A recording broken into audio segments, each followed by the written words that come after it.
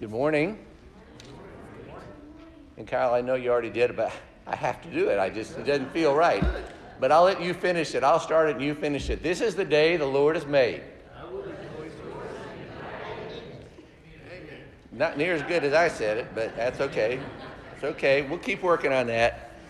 Yeah, it is a day to rejoice. And I really don't want to call attention to specific individuals, but it's really good to see some people that I haven't seen in recent weeks. And I know the virus and other things are the cause of that. It's really good to see Mrs. Miller here today. That's Nancy's mom. Was it 94, Nancy? She turned 94 like 2 weeks ago, Helen Miller over there. So happy birthday. Belated happy birthday. Very excited about that. Jeremy and Hannah Parker have indicated their desire to want to be identified as members here. A young couple that have been in Blake and Madison's class. Unfortunately, she is ill this morning, but I think they're here with us virtually, so we'll get to hug their necks next week. But we are glad to have them here with us as well. So whether you're here with us virtually or visually, it's always an honor and a blessing to be with you. I hope that you have been spending time in Romans 12 over these past few weeks. As we've talked about the last couple of weeks, in the first 11 chapters of Romans, Paul does a magnificent job of really describing how amazing our God is. How his mercy is extended to us in so many different ways, that he has love that is incomparable for us, that there is no condemnation in Christ, that we can never be separated from his love. And chapter after chapter after chapter, Paul is introducing us to God and to just be in awe of him as he is in awe of him. And then we get to chapter 12, this pivotal transitional chapter where Paul is basically saying, on the heels of all these amazing things about God, what kind of response does he deserve? How should we respond to that? Is it just kind of like a smile? Is it maybe just a casual affirmation? What should our lives look like to show him that we are so honored, that we are so blessed to know that he has called us his children? And so in chapter 12, we find out that it's really about having that response that should prompt us to live a life that is pleasing to him. This is our spiritual worship, our reasonable worship. And so Paul does a great job in this whole chapter of really outlining kind of what it looks like.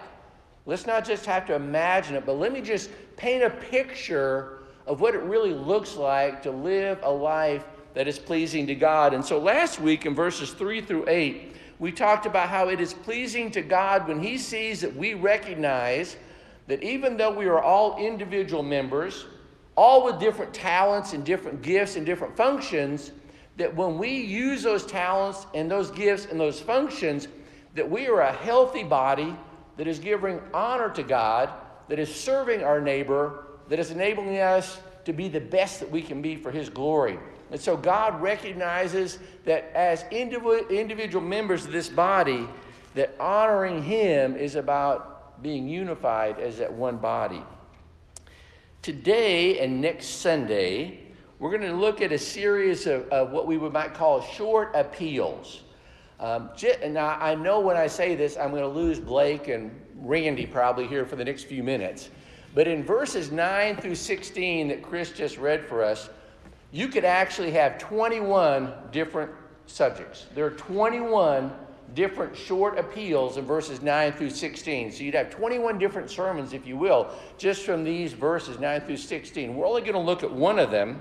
And then Blake and Randy, you tell me later on if I was pretty close to that. But what he's really saying here in verses 9 through 16 and also carrying on to next week is that he is urging us through these short appeals, these little one-liners, to pursue attitudes and actions in life that give him glory. Every day, in every circumstance, any age, any place you live. These are ones that make a difference in our everyday life. Now, if you were to look at just verses 9 through 16, and just to that section, like I said, that Chris read earlier, and if I were to ask you to kind of maybe give it a theme, how would you kind of characterize these verses? Some of you might say, well, it looks like a one another section to me, and that would be appropriate, because there's at least 3 one another's that he mentions in this section. Some of you might like the subject that is probably right above your passage where it says love in action. And that would also be appropriate. But it's not about just trying to isolate on one, but I don't know why. It's just, one just kind of jumped off the page to me as I was reading this over several weeks ago. And it's just because I get to pick, since I'm up here, that we're just going to focus on this one particular thought this morning. And I think that really, in some respects, when we look at this, it really is a foundational thought that if we will embrace, if we will grasp, that I think it helps us to be able to do all the other 20 that are mentioned just in these 7 or 8 verses. And that is, cling to what is good. Cling to what is good. Now, the unfortunate thing I think, about this particular topic is that we live in a world where I think there are those who are very cynical, those who are very anti-church, anti-God, that would really say that this whole idea of being good, that's kind of archaic. That sounds kind of churchy. What do you mean just be good? And I think it's even further trivialized by expressions that we have relating to good. We might say, she's just a goody two-shoes. Or he's just a do-gooder.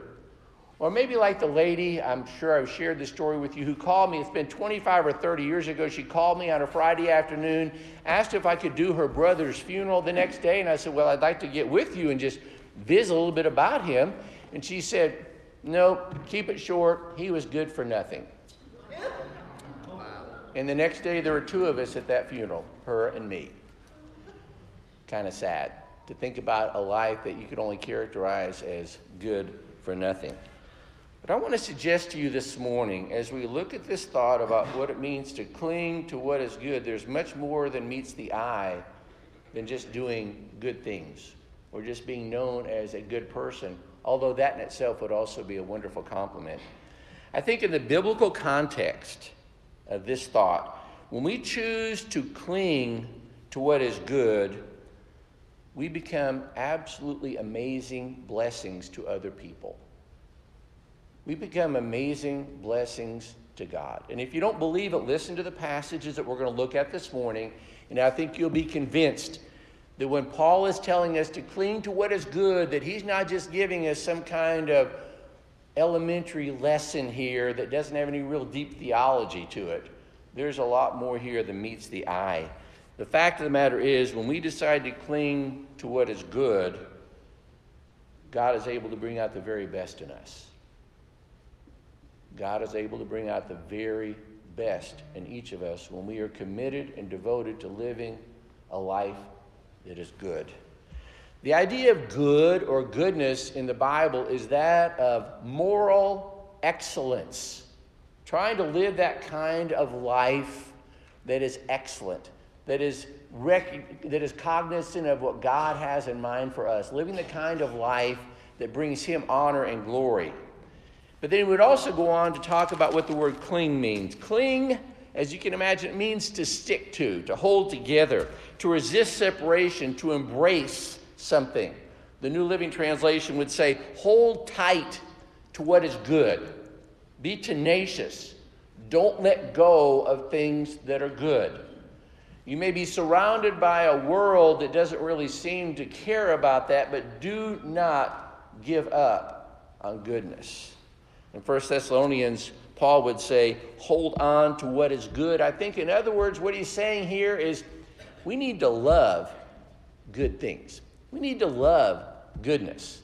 We need to be passionate about wanting to be good people. So not only does a life devoted to doing good or clinging to good serve as an unshakable foundation, but let me just share with you some thoughts, some results, some consequences, I think, of what takes place when we decide to live lives where we are clinging to what is good. The first one comes from Matthew chapter 5, verse 16, when Jesus says, let your light so shine before men that they may see your good deeds and praise your God in heaven, or give glory to your God in heaven.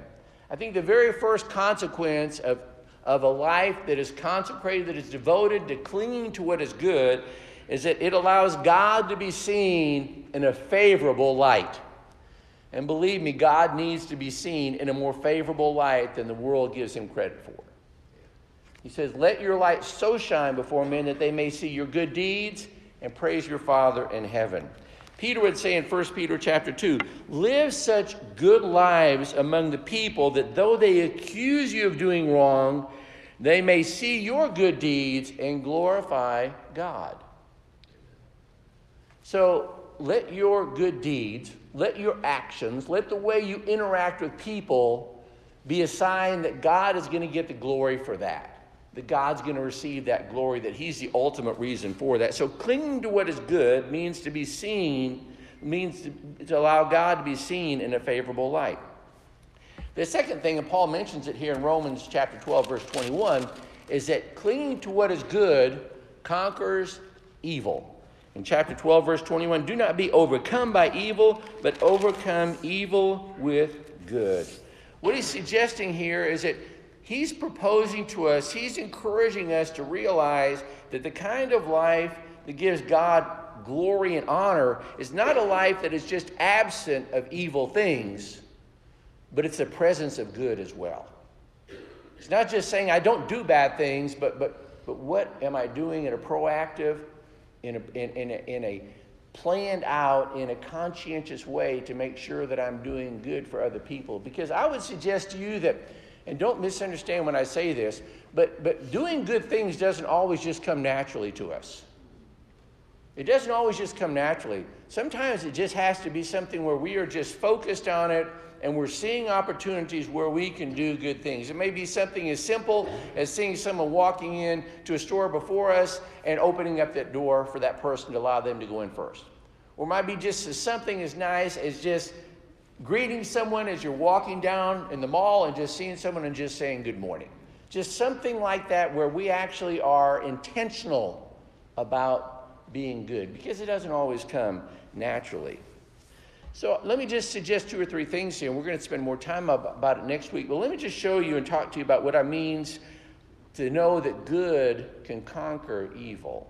I think the way that good conquers evil, one way is from what Paul said in Galatians chapter 6, verses 9 and 10. Listen to what he says here. Let us not become weary in doing good, for at the proper time we'll reap a harvest if we do not give up. Therefore, as we have opportunity, let us do good to all people, especially to those who belong to the family of believers.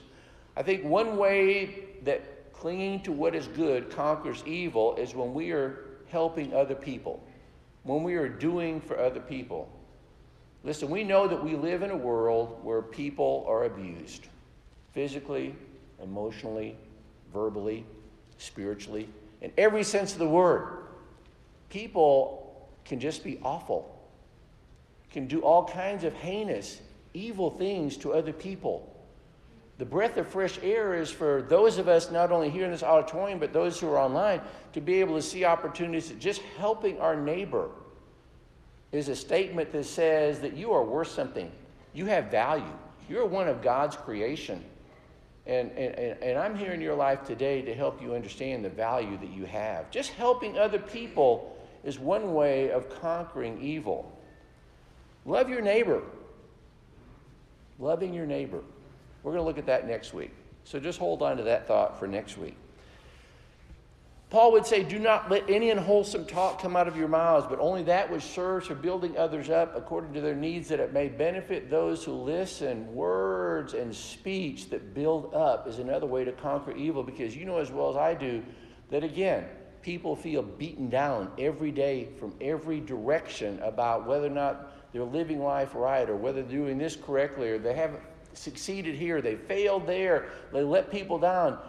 Encouraging words are such a great way to defeat and overcome evil. Let us be those people who have those positive, encouraging words.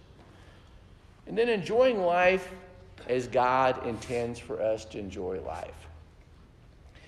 I really believe that evil really wants to force us into a box of fear, anger, and bitterness, just to steal our lives, to make us look that life is not a blessing, but that it's an ordeal, that it's just a burden.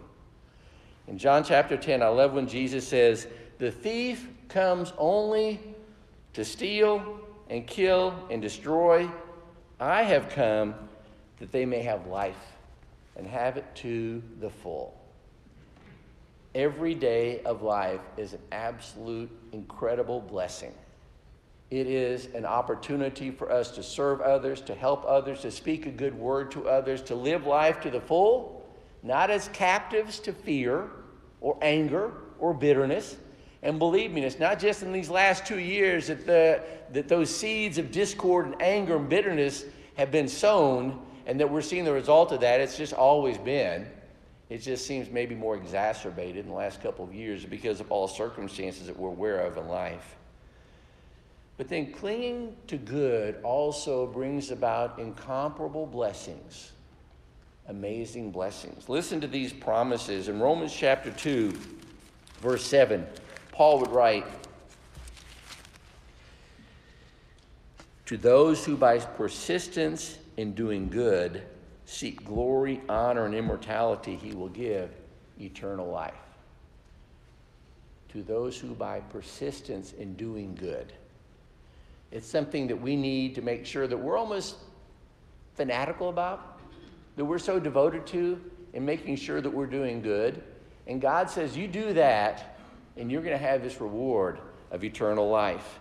There is no question that as Paul talks about what it means to get these incomparable blessings, that we understand that God is able to let all things work together for good to them that love the Lord and are called according to his purpose. That is an amazing promise. That is an amazing blessing that he showers upon us. I was thinking about these passages in the Old Testament, even in Amos chapter 5. Listen to what Amos writes. "Seek God, not evil, that you may live. Then the Lord Almighty will be with you, just as you say he is. Hate evil and love God." The Lord Almighty will be with you. He's always with us, but I think when we're doing good, we see him more clearly. We hear him more clearly. We're more aware of his presence because of the difference that we're making on his behalf. And then in Psalm 107, the psalmist writes, "Oh, that we would give thanks to the Lord for his goodness and for his wonderful works to the children of men. For he satisfies," listen to this, "for God satisfies the longing soul and fills the hungry soul with goodness." God satisfies the longing soul, that soul that is seeking after goodness. And then Nahum chapter 1, verse 7, he writes, "The Lord is good, a stronghold in the day of trouble, and he knows those who trust in him." You know, if you think that the word good is pretty elementary, that it's really not really deep when you think about what it means to be a Christian, just remember that God is good. And being like God is even better. There are 23 different references in the Bible to God and his goodness. 23 different references to him being good. And you remember when the individual approaches Jesus in Mark chapter 10 and calls him good teacher, good shepherd, good servant, and Jesus said, "Oh, no. Only God is good." Even Jesus wanted to reserve that description of God as being good just for his Father and not even just for himself. So there's no question that clinging to what is good allows God to be seen in a favorable light. Clinging to what is good allows us to conquer evil, the opposite of goodness. And clinging to what is good leads to incomparable blessings. As I was reading through much of the New Testament and some of Paul's writings, just to kind of look at this word, I was just amazed, whether it's in Galatians, Ephesians, Philippians, Colossians, 1st and 2nd Thessalonians, you name it, that word good just appears over and over and over. But the thing that I think that we need to kind of conclude with and remember, and it's really the essence of what it means to cling to what is good, and that is, in a nutshell, when you talk about cling to what is good, it's the same thing as saying cling to God. Because God is good. Don't let go of him. He has not let go of you. Do not give up on God. He has not given up on us. But clinging to God, making sure that he is the driving force behind the way we live our lives. And that's what this chapter is about, is living lives that are pleasing to God. Clinging to God is the same thing as saying clinging to what is good. So I would encourage you every day, not just here, this is a great place too, but every day, look for opportunities to do good. Just to do the right thing for other people so that God might have that glory, so that God might be able to continue to work in us to bring out the very best in us so that we can be blessings to other people. And then as you read through this whole section of verses 9 through 16, then I want you to see that as a result of being people who are devoted to clinging to what is good, then our love will be sincere. Then we will pray at all times, that we will rejoice with those who rejoice, that we will never, ever give up our spiritual fervor. All those things will be enhanced by the fact that we are committed to just being good people for God's glory. At this time, we are going to pause and we're going to reflect on just how great and how good God has been for us. God demonstrates his own love for us, and while we were yet sinners, Christ died for the ungodly. You see, the thing that I really think takes place, I think it's much as a result of God's goodness as anything else, is his generosity. Because of God's goodness, we see it reflected in his generosity. And there's nothing that he has done for us that's any more generous than having allowed his son to die on that cross where we should have all died. He died in our place so that we would not have to experience that kind of death. We're able to celebrate that death, burial, and resurrection as we commune together with the Lord's Supper. But God's goodness leads to his generosity, and that generosity is about his mercy, about his love, about his grace, about his forgiveness for us. So as we have opportunity now to partake of this Lord's Supper, to reflect on God and his goodness, which is exemplified in the gift of his Son, let's do it with hearts and minds that are attuned to him.